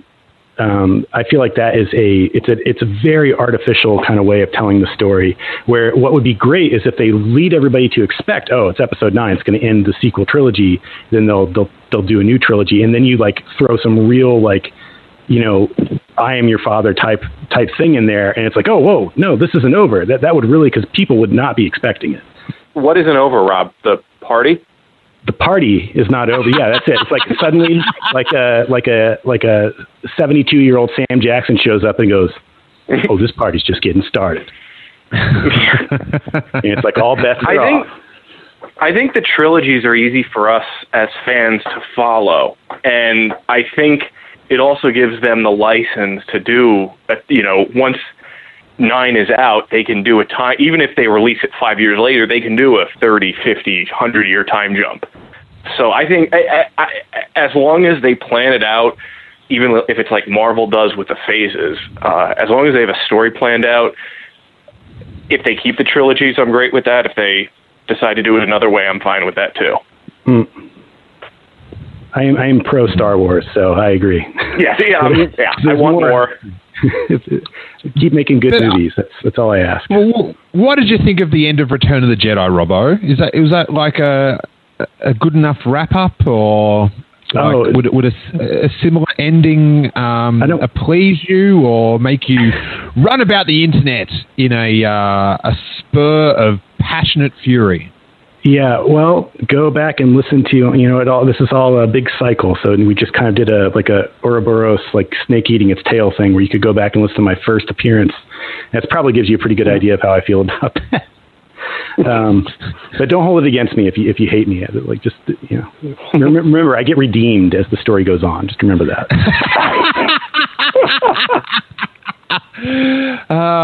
Excellent. King Tom, we've got probably about another 20 minutes left on the open time, so I've got a couple more calls that I will get to, but thanks for your contribution. It's always cool to have you on the show. Nice to finally talk to you. Thank you so much for having me.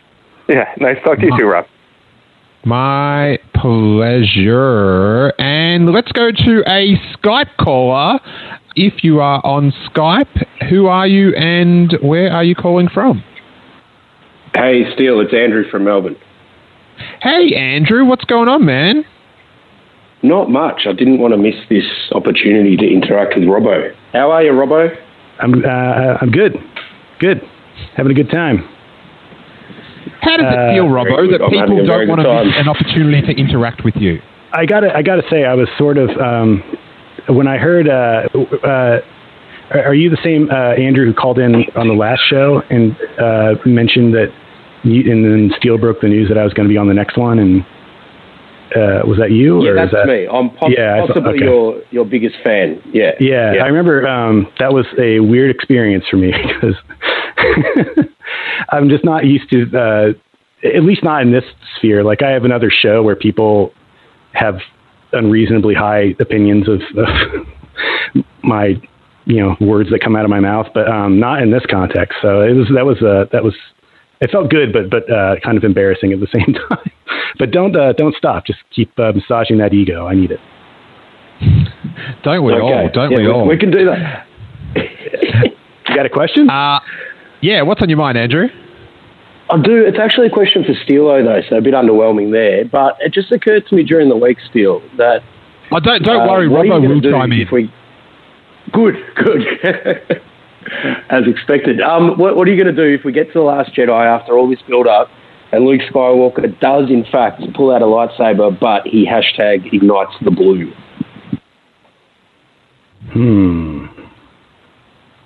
What? I think Steele why would it be stroke. Why would it be blue? Like, what's the scenario that it's blue? Gee, I haven't really given this as much thought as I probably should have. Well, do you mean he's using the old lightsaber, or that he's modified the new one? What about if he turns on the lightsaber, ignites it, and the color is Snoke? Just Snoke, holograms out of his lightsaber. That's right. And Snoke's like, I don't think so. Well, the whole thing, it just the whole thing shuts down. And then, like, the TIE fighters come in. I wouldn't see that coming.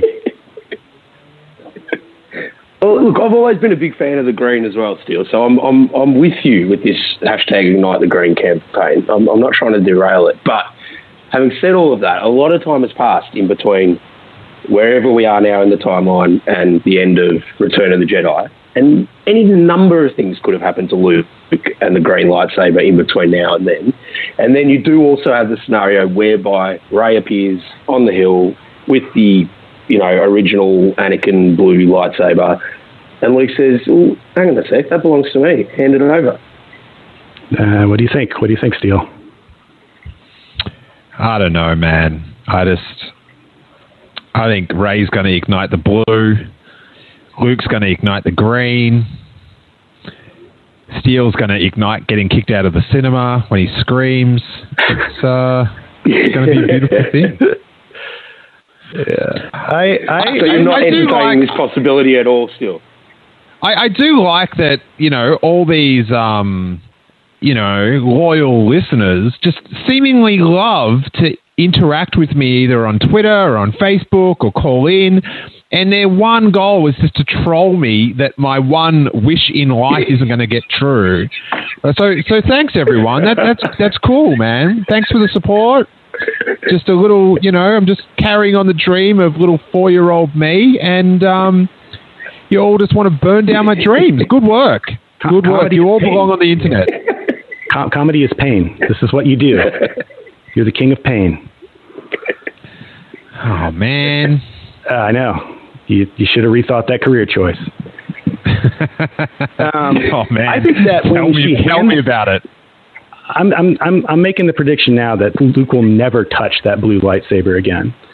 I think that she's going to hand it to him, and that's what because we want to know what would be the most interesting thing to happen when he says it doesn't belong to me anymore.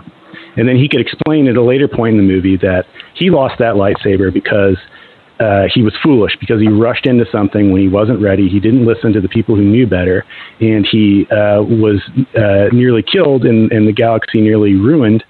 And he lost it for a reason, and that every time he ignites the green, it reminds him of his foolishness, and so he doesn't deserve it anymore. I don't think he's going to touch it. Oh my God! Hearing Luke Skywalker explain Empire Strikes Back to Rey, that would be awesome. That would be so good. He'd do it at a critical point in the movie too. He wouldn't just do it like right there, like as soon as the movie starts, I think. But that's how stories work. Is you always want to know what the most interesting thing to happen is. That's what should happen. And with the ignite the green thing, not the rain on your parade here, Steele, but I don't know that he's going to do it because I think one, they want to save something for Episode 9, but also I think they want the goal here is iconoclasm, and I think they want to do something interesting with the character that has never been done before. And Yoda didn't keep the lightsaber, because at a certain point maybe you just don't need it. I gotta say, not to dump all over Attack of the Clones again, but it broke my heart to see Yoda light that lightsaber. I've never gotten over that, and it's something about it's not just like these movies don't live up to my expectations. It's just like the character. I felt like it meant something to me that he was this like guru who lived on a swamp planet, and I thought he'd been there for the whole 900 years. And that if you wanted to really learn how to be a Jedi, you had to go to Dagobah and seek it out. And it's like this Pai Mei thing from Kill Bill, and he had to, and he had this sage advice. And when he lit up, he's like, oh no, I have to light up this weapon because it just, I felt like that was I don't want to say anything too strong because I know there are plenty of people out there love it. And you're not wrong for loving something that like that. There's a perfectly valid reason to like it, which is that you like it. But I felt personally, I don't know why. Maybe I can't explain it. I'm choking up over here.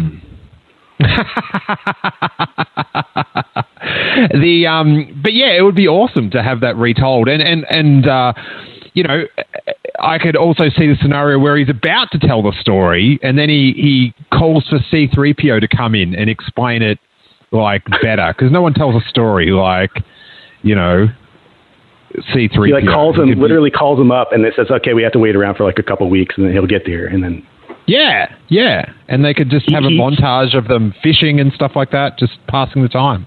It'd be funny if he, like, the first words out of his mouth, he's like, oh, yes, the story, right. And then he starts out in Ewokese, and he's, oh, no, wait, old data. And then he, like, Chirimichu! Yeah. Andrew, thank you for your slightly controversial question. And if you're around, come to my garage sale next Saturday, and we'll have a great time. Thanks, it's good to meet you, Andrew.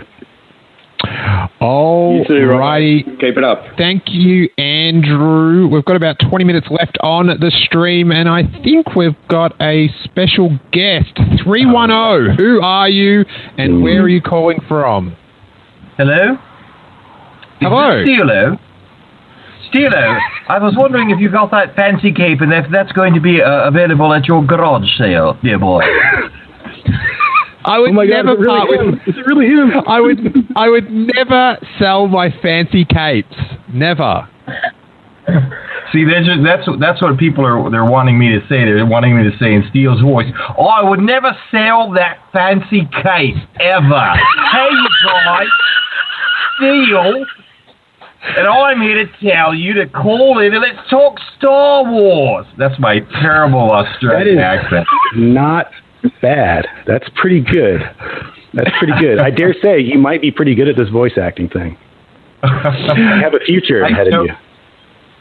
I have to spend more time with Steele, and I could probably get him down even better. You know, I usually when I'm doing somebody like Cushing or Guinness or whatever, I listen to hours and hours of dialogue before I start to even attempt it. So this was just a quick down and dirty, but Colleen and a lot of people online were suggesting that, demanding that I actually do Steele's. So there you go. It's pretty good. Well, thank you for that, Stephen Stanton. I do like that I'm spoken in the same breath as Guinness. That is great. Yeah. And as Cushing. And that's not the beverage we're talking about for those of you just tuning in. Yeah. Now I was glancing at the chat room and I saw you say that you did work on a Batman pinball. Which pinball was that? No, it was the slot machines, not the pinball machines. The slot machines. Ah, okay. Oh, yeah. Do you know what they're called in Australia? The slot machines? No. What are they called? Pokies. Going down the pokies.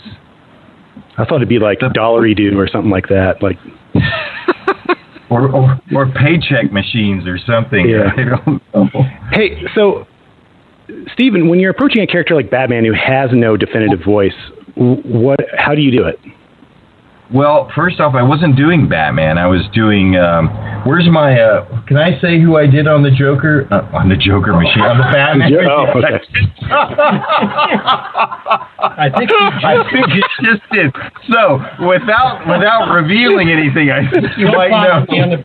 Okay, yeah, right. Go.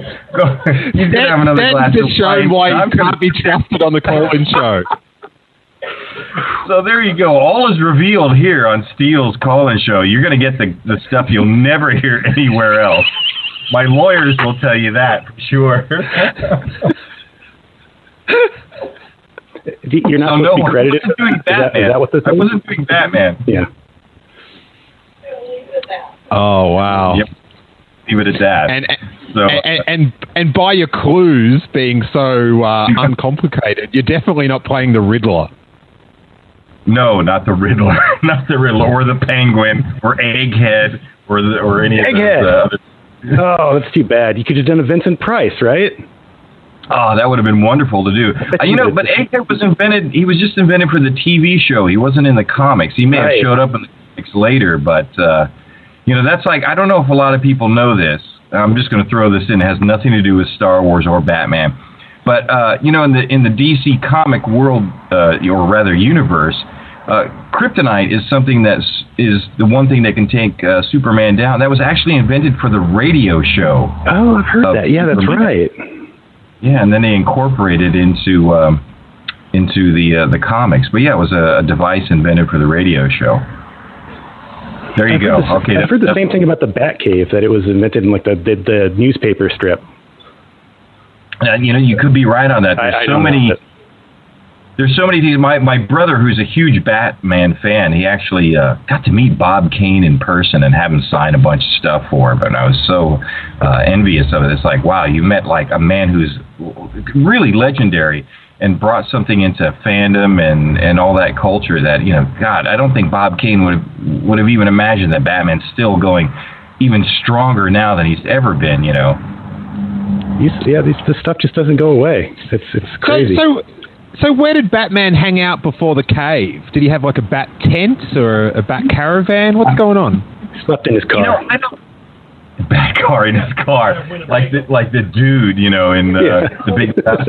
What's funny is that if you ever read the first Batman comics, he actually carried a .45 automatic around with him, and he would shoot people, and he was a little bit ruthless than he became later on. Luckily, they changed it, but the other guy shot first, and then Batman shot first. Like Han Solo. Did he ever shoot someone and say the party's over? I don't know about that, but I will tell you this: in one of the first issues of Batman, and I know this because my brother had all this stuff. There's some sort of a mad scientist who perishes in the flames of his laboratory as it explodes, and Batman says, and I quote, "A fitting end for one of his kind." Wow. Yeah, that was pretty ruthless. That is pretty. Yeah, it's pretty brutal. That's like Han Solo flipping the coin and saying, "Sorry about the mess," that kind of thing. Yeah. Speaking of putting words in characters' mouths here, I'm glad you're here because when I first heard that you were doing Tarkin for the cartoon, I was like, oh man, that reminds me that when I used to play the old X-wing and TIE Fighter computer games where they'd have like these briefing things. They were like fully voiced, right? Mm-hmm. And so they'd have like an Imperial officer being like, Delta Group so-and-so will go to such and such a place and then rendezvous at Navbui 10. And, they do this whole thing. And my brother loved nothing more than to come up behind me when I was having a difficult time and in his best Peter Cushing be like, may I make a tactical suggestion? Fire a laser beam.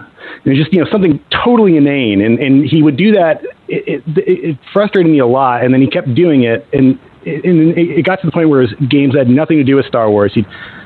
May I make it? No, you may not. No. Fire a laser beam. That's Tarkin's solution to everything, I guess. So if I could, I was like, man, if I'll never get Peter Cushing to say fire a laser beam, but I could get Tarkin to do it. So that's my one request, and I will donate to the Starlight Foundation in your yeah. Well, then I will. I'll say it right now. You may fire a laser beam when ready. You may fire a laser beam when ready. Oh, it's good. You got the trill in there. You got the roll the R. It's the R. You're R, Stephen. Now, well, and I have to talk to you guys about this because I don't know if any of you guys have ever read Peter Cushing's autobiography, or even better, listened to it on Books on Tape, which I actually have a copy of, where he reads his autobiography out loud. Peter Cushing talks very much about, he was very aware of that, the way he spoke with the trilling R's and something. It was something he affected to get into acting school. When he was a very, very young man, he went to a very renowned acting school. I don't know if it was in London or somewhere not too far from where he lived. And he remembers the secretary letting him into the office, and the headmaster of the school says something like, why do you want to be here? Why do you want to be on this, do what it is you want to do? And Peter Cushing says, he goes, witnesses to the event said it sounded like this. I said, I want to be on a stage. and the headmaster said, get out and don't come back until you learn how to talk, until you learn how to speak. And the secretary took she's like, all right, I feel sorry for this guy. She gave him a whole bunch of exercises to do. And he said he would walk around, in the park saying, how now, brown cow, interrupting people making out in the bushes and things like that. And he developed that because he said he had a very sort of a very unsophisticated English accent. So he developed that what we all hear in the films so he could get into acting school, which is why when I was studying the accent and the way he spoke for, the Clone Wars, I always found inconsistencies where he wouldn't always do the same pronunciation all the time, and it was because it wasn't something that was organic to him. It was something that he quote unquote put on, but became a part of his persona. But it wasn't natural. It wasn't the way he grew up speaking. So it's a really interesting story. Well, to me, yeah. Wow. So in a way, he was a voice actor himself. He was. And let me tell you something. I have recently, if you can ever get your hands on it, it's still around there. In 1971, Peter Cushing did the audiobooks of The Return of Sherlock Holmes. He originally did it for an organization which is like, out here in the United States, it would be called something like Lighthouse for the Blind, where you read books for people who are blind. And he did these audiobooks of The Return of Sherlock Holmes. And he does all the characters. He does American accents. He does Scottish and Irish and everything. If you've only seen Peter Cushing in the movies, it is a revelation to hear him do these audiobooks. It'll blow you away. That sounds like an endorsement. I've got to hear that now. It is. They're published, I think. I'm sorry. I was just going to say they're published, I think, most recently by a company called Bafflegab in the UK. So sorry to interrupt. I just wanted to put that in there. The thought of Peter Cushing doing an American accent just sounds like unbelievable. I bet it sounds better than a real American accent. It is. It's funny when you listen to do his American accent. You can catch touches. It's just like any of us from different countries. You can always catch your native accent coming through, and you can do that with his American. But it was so unexpected because I've read all the Sherlock Holmes stories and I love them all. And this was, I think, the can't remember the exact title. The something of the Dancing Men, the Tale of the Dancing Men, or something like that. He does an American accent in that one, and it's worth it. I would say go out and buy it just to hear him do an American accent. And he does Scottish and Irish and everything else. It's wonderful, and you get to see a whole other side of him as an actor. But can he do Steele Saunders? Can he do Steele Saunders? I was just asked that. I don't know. Well, we may never know the answer to that question. I like it how you're running your own call-in show there in California. You've got a little audience of people chiming in with suggestions, a little chat room of your own. We have a whole bootleg thing. We're like, hey, guys, come on in. We're going to talk about Batman slot machines and pinballs and pokies or whatever they're called over there. And, then next we're going to talk about Battlestar Galactica, my favorite show. And there we go. Well, you've mastered the Australian accent. Is there any voices in Star Wars that you've what's the hardest one for you to do? Well, I don't know because I haven't attempted them all, but I will say the one that I've always wanted to do and just never had a chance to do is I've always wanted to be the first person to get a chance to get a crack at doing the voice of Lobot because I think he's just the coolest character. How do you think he would sound? He doesn't speak. I don't know. And Wilro Hood is another good one, too. We all want to hear him. We want to hear what this guy has to say. Well, we're on a hunt for Wilro Hood. Yeah, we're going to track him. Talk to Lindo. Talk to Leanie. They'll tell you about our talk about Wilro Hood the other night. Well, because you do droids, so if you Lobot's he's like half droid. Yeah. I don't think Wilro Hood qualifies as an actual droid. We droids know who are and who aren't completely mechanical. Do you think Lobot does he sound like a person doing an impression of a droid or a droid doing an impression of a human? Here's what I think he sounds like, because I think this is what he's inspired by. I think he sounds like Donald Pleasance in THX 1138. Yeah. Which is it's like, I want to talk to you about leaving the Cloud City, Lando. I think we should all get out while getting is good. Don't you think? That's a great idea, don't you think so? I think he'd, because he's got those headphones on all the time, he'd talk really loud because he's like sense of volumes all thrown off by like having his Beats by Lando on the entire day. You know, he might. I'll tell you like, this. What? Imperials here. What? Evacuation. What? Wilro, what? Get the ice cream. Tell Wilro to grab the ice cream maker. We don't want to be without ice cream wherever we end up. There's the slot machine laugh when you lose. Yeah, wow. Oh my God, we've got only a couple minutes left on the feed. Stephen, you are you are bringing joy into the hearts and minds of Star Wars fans the world over with your promotion for the Starlight Foundation and your awesome giveaways. Has it been fun? I think it's really cool that you give the signed figure or the photo or the DVD, but you also call people up. How is it doing your own little mini call-in show podcast with fans around the world? Well, it's a lot of fun, and Steele, I have to thank you and your followers for joining in and helping us spread the word about Starlight. You guys, you and your followers are the absolute best. So there's a lot. I salute all of you because you're just as on board as we are in helping to get the word out about Starlight. Australia, yeah, I mean, we back everybody. We have backed a lot of people, and it's Australia's arm of Starlight has been a great inspiration to us as well, and so. Yeah, it is. It is how we found them. Actually, Australian Starlight is how we got introduced to the organization. They're so big with the Star Wars community out there, so we want to give a shout out to everybody out in your continent. Yet you still use this hurtful interpretation of our accent on the internet. This is how you repay us. I have no idea what you're speaking about, this hurtful thing. To me, it all comes from the heart and a love of everything from down under.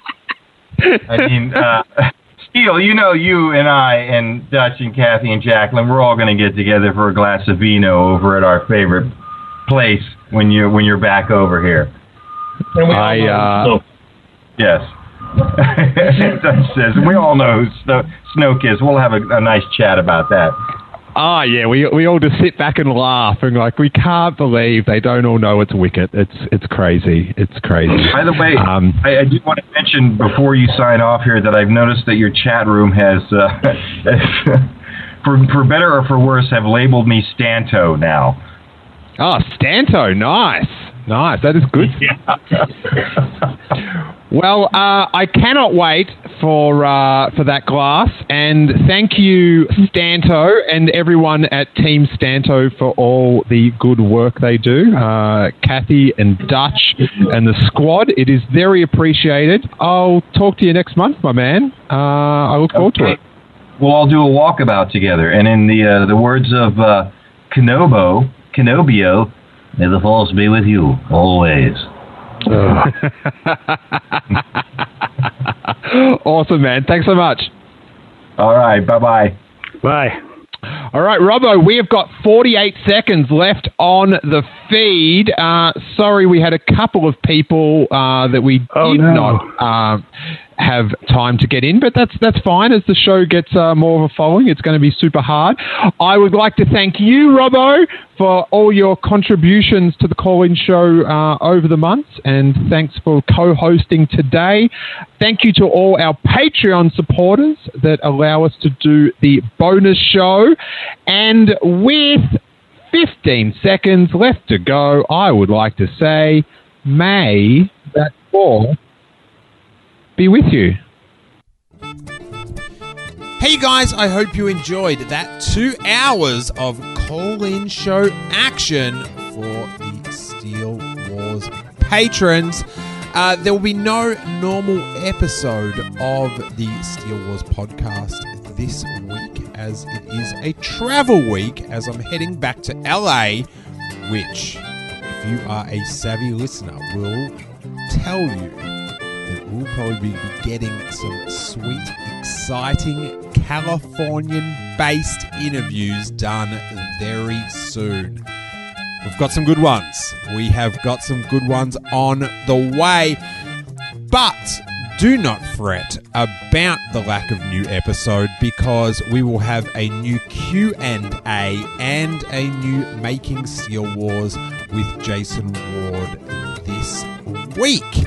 And if you are stuck for some listening, why not go back and listen to one of the classic interviews? One of my favourite ones ever. Episode 16 with my now friend Mike J. Nichols, the Phantom Editor. It is a fascinating story about just a very huge Star Wars fan, professional editor who decided to make a few nips and tucks to the Phantom Menace after its release on video.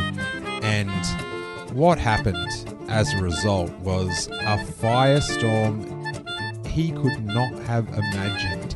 Private investigators trying to find out who he is. Kevin Smith getting accused of being him. It is a crazy story and a very interesting one when you are appreciating the prequels. So I highly recommend going back and listening to classic episode 16 with Mike J. Nichols, the Phantom Editor. But sit tight. As I said, there'll be a Q&A and a Making Steele Wars with Jason Ward this week.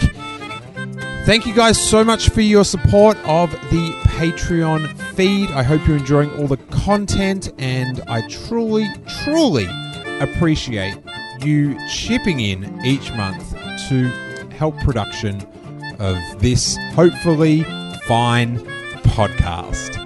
May that force be with you. This podcast is part of the Planet Broadcasting Network. Visit planetbcasting.com for more podcasts from our great mates. I mean, if you want. It's up to you.